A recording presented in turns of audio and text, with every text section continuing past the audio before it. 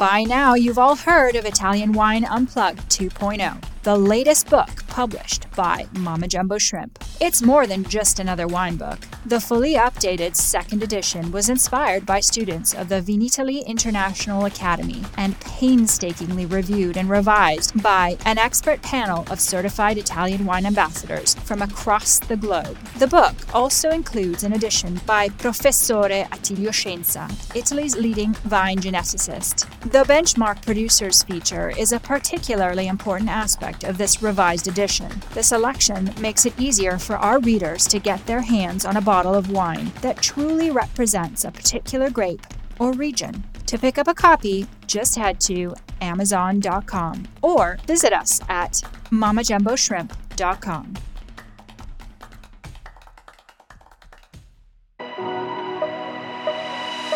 Welcome to Masterclass U.S. Market with me, Juliana Colangelo. This show has been designed to demystify the U.S. market for Italian wineries through interviews with experts in sales and distribution, social media, communications, and so much more. We will quiz each of our esteemed guests at the end of each episode to solidify the lessons that we've learned. So sharpen your pencils, get out your notebooks, and join us each week to learn more about the U.S. market.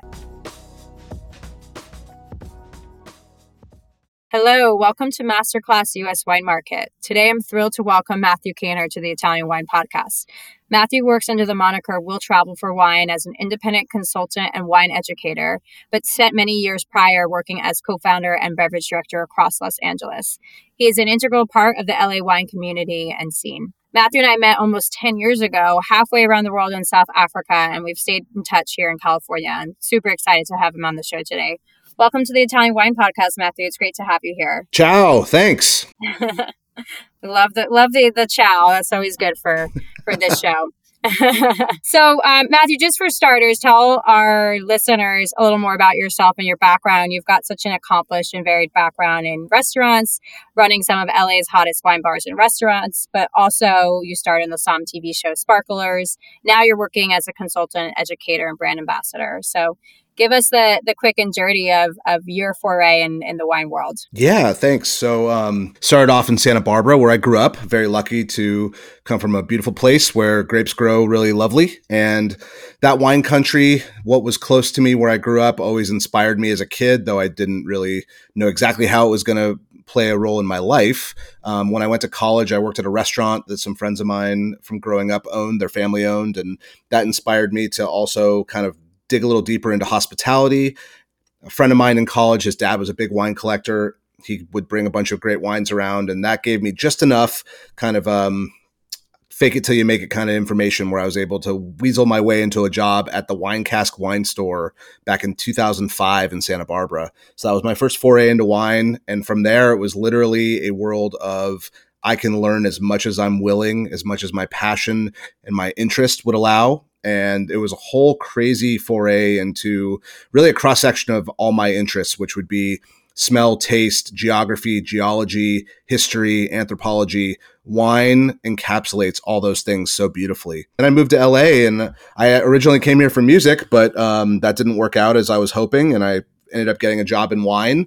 And I was the second employee at a little wine store called Silver Lake Wine. And that also kind of changed my trajectory forever. Amazing. Yeah. You hear so often stories of people that, whether it's New York, LA, trying to make it in showbiz or, in music as an actor that end up really falling in love with wine and discovering a new passion, right? Through restaurants. Yeah. That was my introduction to Italian wine as well, was working at Italy over 10 years ago and diving into that wine list. So it's really, I feel like one of the best introductions you can have to the world of wine. Totally right. Yeah. And then, opening my own wine bars back in 2010, I opened Bar Covell and, with my partner, Dustin Lancaster, who's still crushing it in the business and has like 10 places here in LA. But we opened up with a concept of there was no wine list. We could really open people's minds to anything.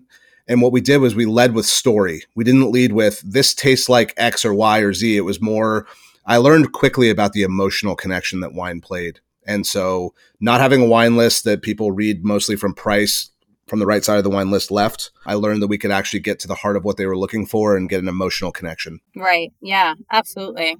And, speaking of restaurants and both of us having some background in that space and getting into wine that way. Today's episode, we're going to talk about wine education for the trade and that next generation of somm and buyer here in the U.S. market. In your new role, you're doing a lot of trade education, especially for Italian wine. And we know Italy is a complex and complicated region to learn. So our 3 key takeaways for today's episode and our masterclass today on the U.S. market are: number 1, the most effective ways to educate U.S. trade today, the format, the venue, everything. Number 2, what is resonating right now in the Italian wine category for today's trade and this new generation of trade. And then number 3, what kind of information is most important for trade? What do they really want to know about the wines and about the category? So super excited to dive into all of that with you today. So, for starters, Matthew, tell us about your introduction to Italian wine. How did you first learn about the category? What were some of the first wines you were drinking? Yeah, absolutely. So I got into it quickly. My foray was into Barolo, Barbaresco, and Brunello di Montalcino, as it should be. The important Bs. I was working again at the Wine Cask wine store, and they had a huge collection of Burgundy. It was kind of the focus of the store, other than local California wines. And then the outside of either Napa, Sonoma, Santa Barbara, and or Burgundy, one of the biggest collections we had was that of top end Italian. And so I learned quickly about great communes, great producers, great vineyards. And then my own interest led me maybe a couple years later when I first read A Vino Italiano, very important book for those who haven't read it. I think it was one of the few texts I was able to find that distilled down Italian wine, which we're talking thousands of grape varieties and 20 different wine regions and 100 names for the same thing and so much historical significance and history.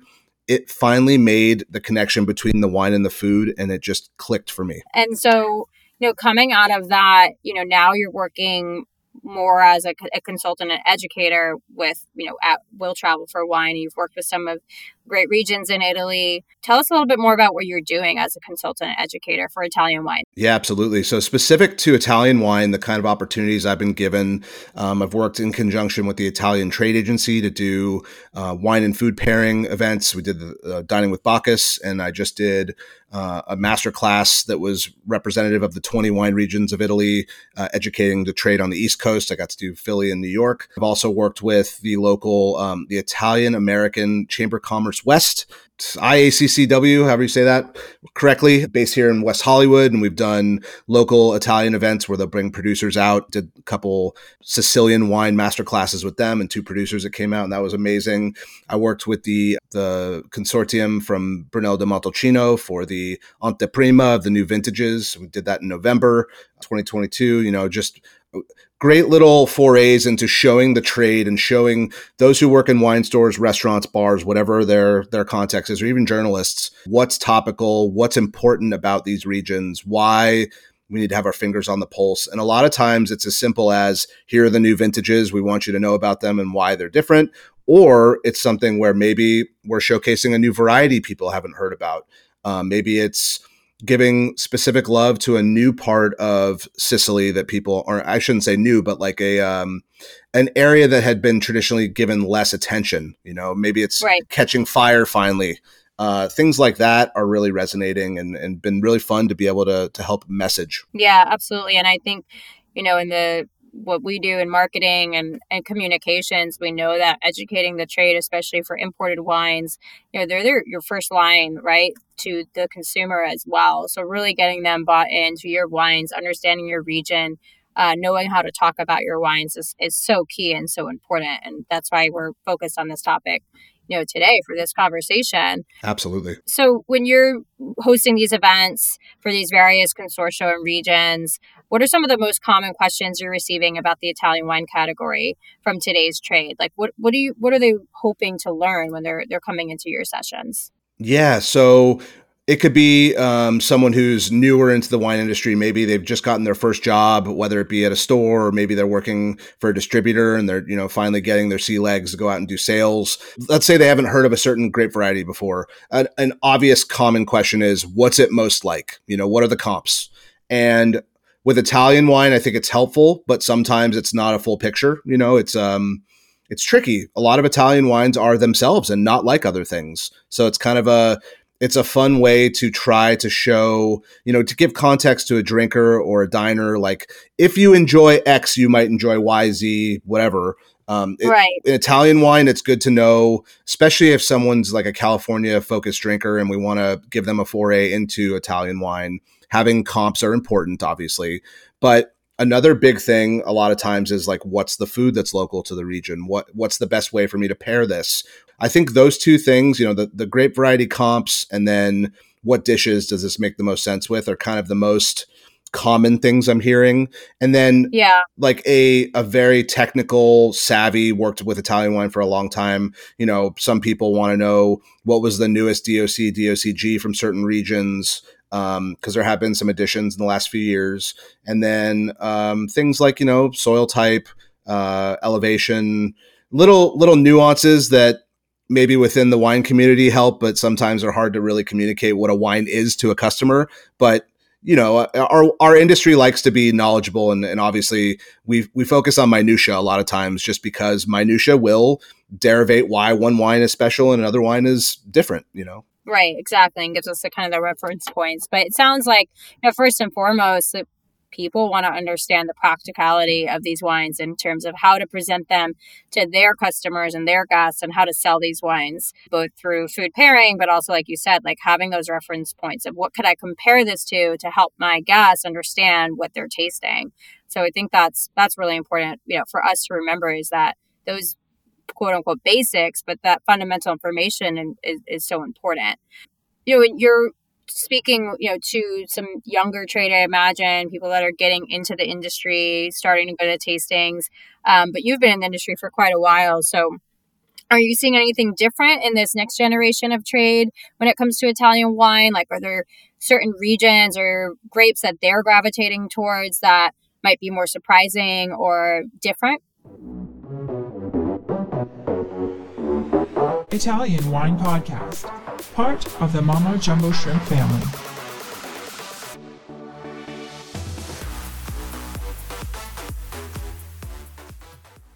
It's a very interesting topic, and we could probably have an entire podcast about this topic alone. But the reality of the new kind of entries into the wine industry, it really depends on who they've learned from. Were they under the wing of someone who's been in the industry a long time? Are they someone who was a server at a restaurant and then the wine buyer left, so now because they have the tenure at the restaurant, they're the buyer? Is it a natural wine focused leaning business versus a place that likes the classics? These are really different things that will kind of show an interest level in different ways. So like the young crowd who are super on Instagram and TikTok, and they know all the wines that everyone in the world's talking about, and they see it all before anyone drinks it.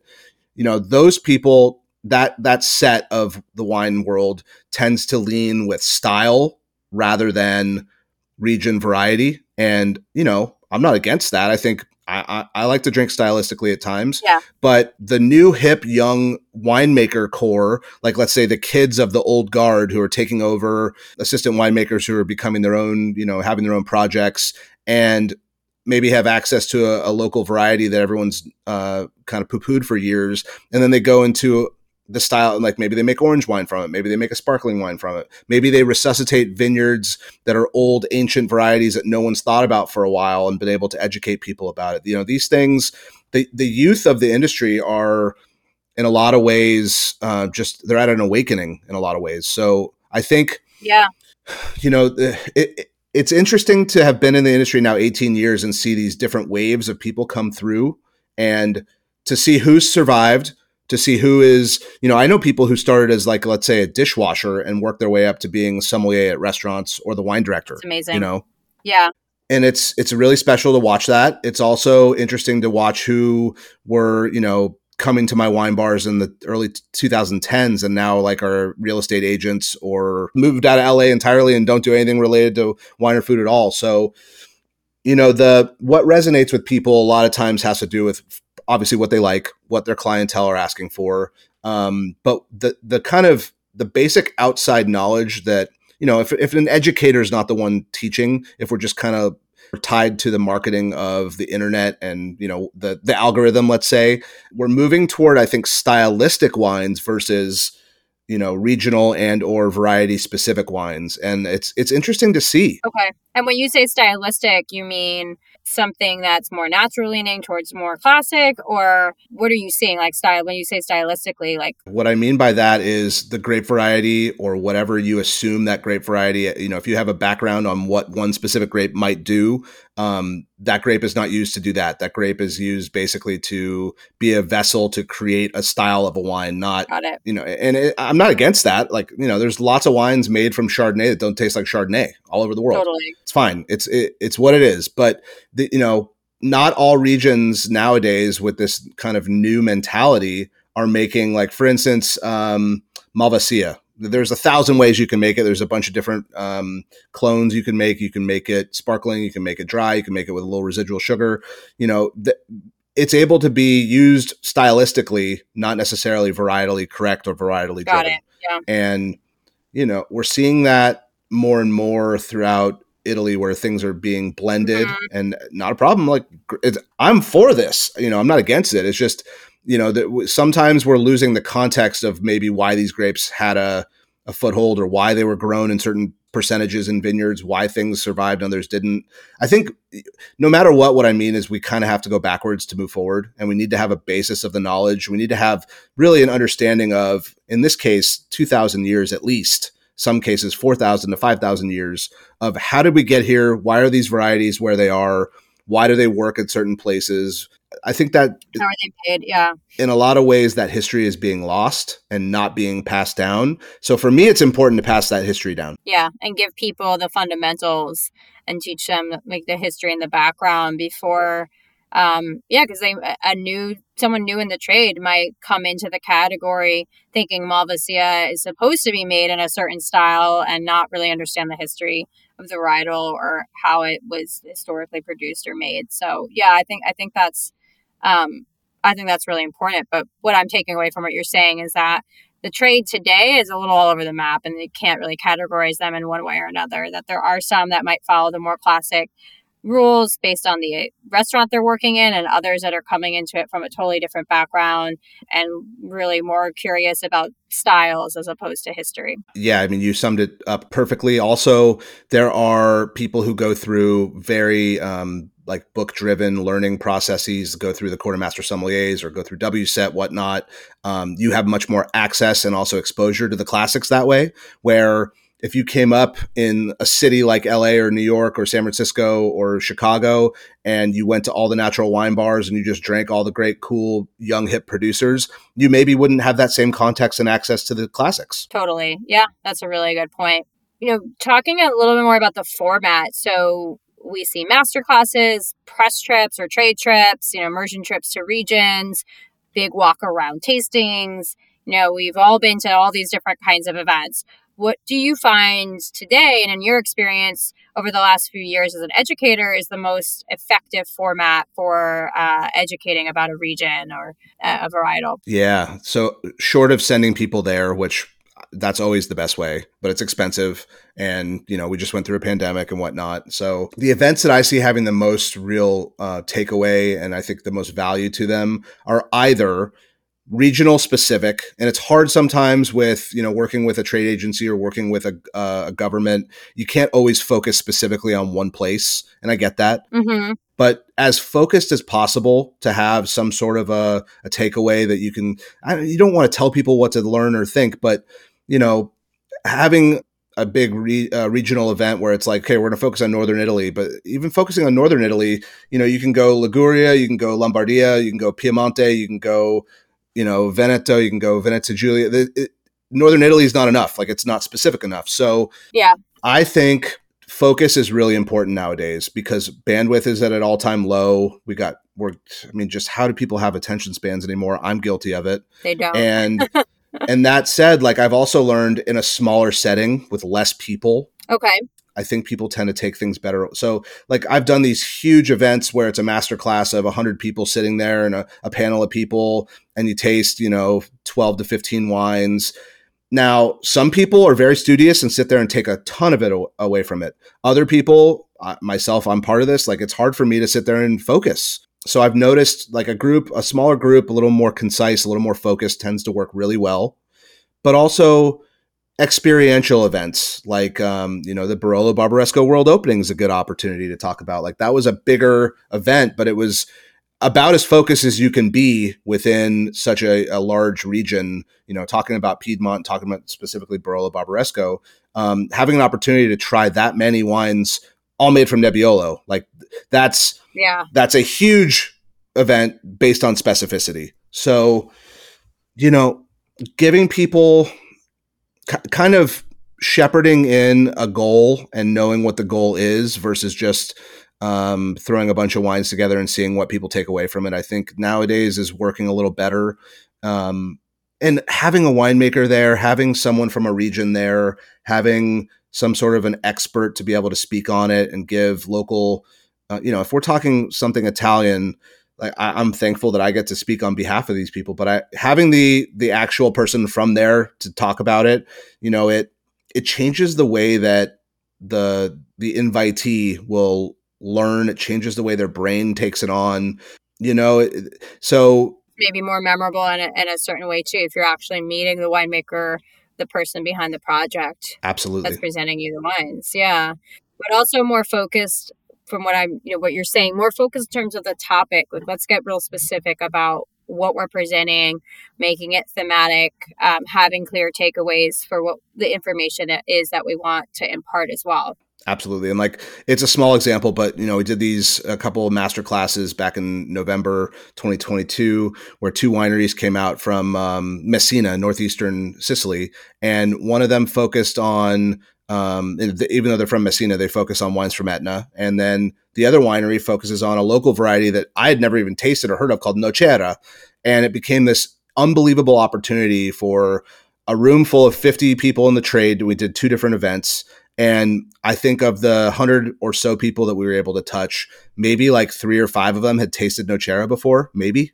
Yeah. Wow. So something like that is a takeaway. And I mean, the one thing we have to remember in the wine world is we're always learning. Every day is an opportunity to learn, no matter what. So those kinds of things, when we can give that opportunity to people and really show them something that maybe they don't have access to 24/7 with the internet, it's a special opportunity. Right. And those are also the wines that I think need the most education for the consumer, right? So you need to get the trade on board to understand the wine, how to serve it, how to pour it, how to present it, so that they can then be your ambassadors to go out into the world and present this wine to consumers. Exactly. That's the key objective with which education for the trade is ultimately selling those wines in the market, right? We're all here to sell wine at the end of the day, right? So yeah, we got to move units, but also I've found if you can help with an emotional connection, and that a lot of times has to do with the storyline, the family that grew it, why this is unique, why this is different than their neighbors. Those emotional connections not only sell one bottle, but they will sometimes sell a repeat bottle. Definitely. Yeah, that's a really good point. And, how about reaching the trade? Obviously, we're talking about formats, masterclasses, trips are great. We know they're expensive and maybe more limited, but always going to be super memorable for anyone who has that opportunity. But the databases, the networks, they've changed over the last few years. A lot of people have left the industry, like you were mentioning. A lot of people are coming into the industry.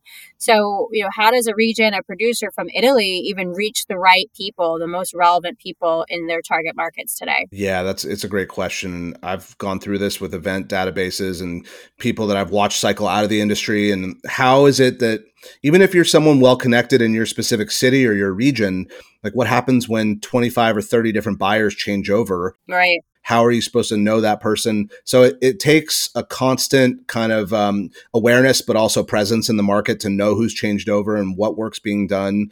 Wine reps are oftentimes the first line of defense. And so, I have one client I work with. I'm an ambassador for a non-alc brand, and we have a local distributor. So I get a lot of info from them because they're there every day talking with the buyers and whatnot. You really have to be up to date on it, getting people's contact information, and also remembering that they're probably going to change over. I mean, we're in a changeover kind of industry anyway, and things are moving quicker, but giving people an opportunity to feel comfortable to give their contact info, showing them value, making sure that, you're being respectful. And because another thing is sometimes people get spammed and get invited to a bunch of stuff they don't want to go to. So we have an opportunity really and a kind of a duty to be respectful on our end of what we invite and not harassing people and whatnot. Like, not say it's harassment, but some buyers don't like to get invited to stuff. It's crazy, but there's a mutual respect, Totally. And I think everything you're saying is you need trusted partners too that know these markets and know all the nuances that you're saying. I mean, how can someone sitting at a winery in Tuscany possibly understand the entire LA market, and which som likes to be invited to seminars, which versus a buyer that prefers one-on-one meetings or doesn't like to leave, the store for tastings.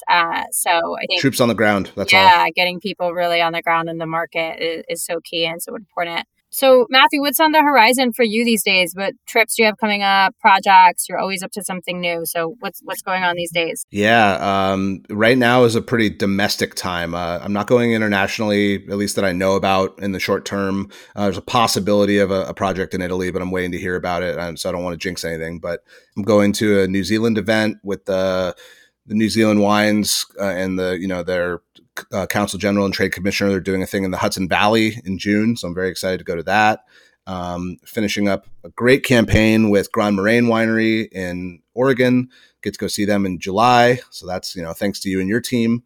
And other than that, just helping my clients here in LA open some wine bars and tasting rooms, and it's been very cool. These projects, I'll tell you, like helping people open their own wine bar is harder than it ever was for me to even open my own in the past. Like, it's taking forever nowadays. Really? And why do you think that is? Well, one of the biggest things, kind of similar to watching the trade turnover that's happened in the wine world, is also in city municipalities. A lot of people who were close to retirement age got the hell out and retired. And people who saw upward mobility for maybe like a better job within the city or another opportunity to maybe work less hours or whatnot, everyone just moved around. So there's a lack of expertise on the city levels and local municipality levels. Therefore, you get a bunch of runaround and incorrect information on like, how do I accomplish this? What if I need this entitlement? How do I get this exemption? Right. Things are just taking a lot of time. And, cities already worked at a glacial pace. And so there's a little bit of that at play, but also the fact that like now everyone's relearning positions and changing and whatnot. Both projects are over a year at this point that I've been helping. And wow. One hopefully will open in the next 3 months. And the other one still hasn't signed a lease yet in a year. So, we're just, one of the things I get to do is help everyone realize patience is key. Don't lose your mind.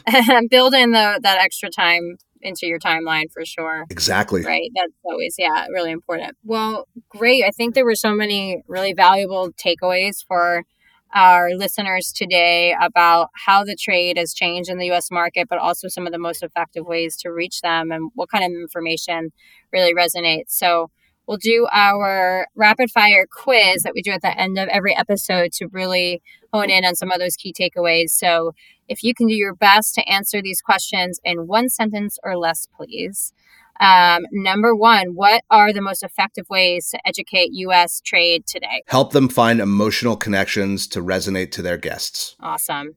Number two, what is resonating right now in the Italian wine category for today's trade? Ancient varieties that are kind of finding their way back into the industry and back into our nomenclature. And then finally, what kind of information is most important to impart upon trade? For me, it's all about the anthropological. Tell the story of who, what, when, where, why. But the old school, we had to come from somewhere. So tell that story. Yeah, totally. Well, thank you so much, Matthew, for being here today and for sharing all your insights and expertise and knowledge. How can our listeners connect with you? You guys can find me on Instagram at Matthew J. Kaner with 2 T's. Got a new podcast that'll be coming out at some point, and love to see y'all, on Twitter, Instagram, Facebook, all those Web 2 places. Fantastic. And we'll be sure to check out your new podcast as well and share the podcast love. Well, thanks again, Matthew, for being here today on the Italian Wine Podcast. Great speaking with you. Been an honor. Ciao, grazie. Ciao. Thank you for joining me today. Stay tuned each week for new episodes of Masterclass US Wine Market with me, Juliana Colangelo. And remember, if you enjoyed today's show, hit the like and follow buttons wherever you get your podcasts.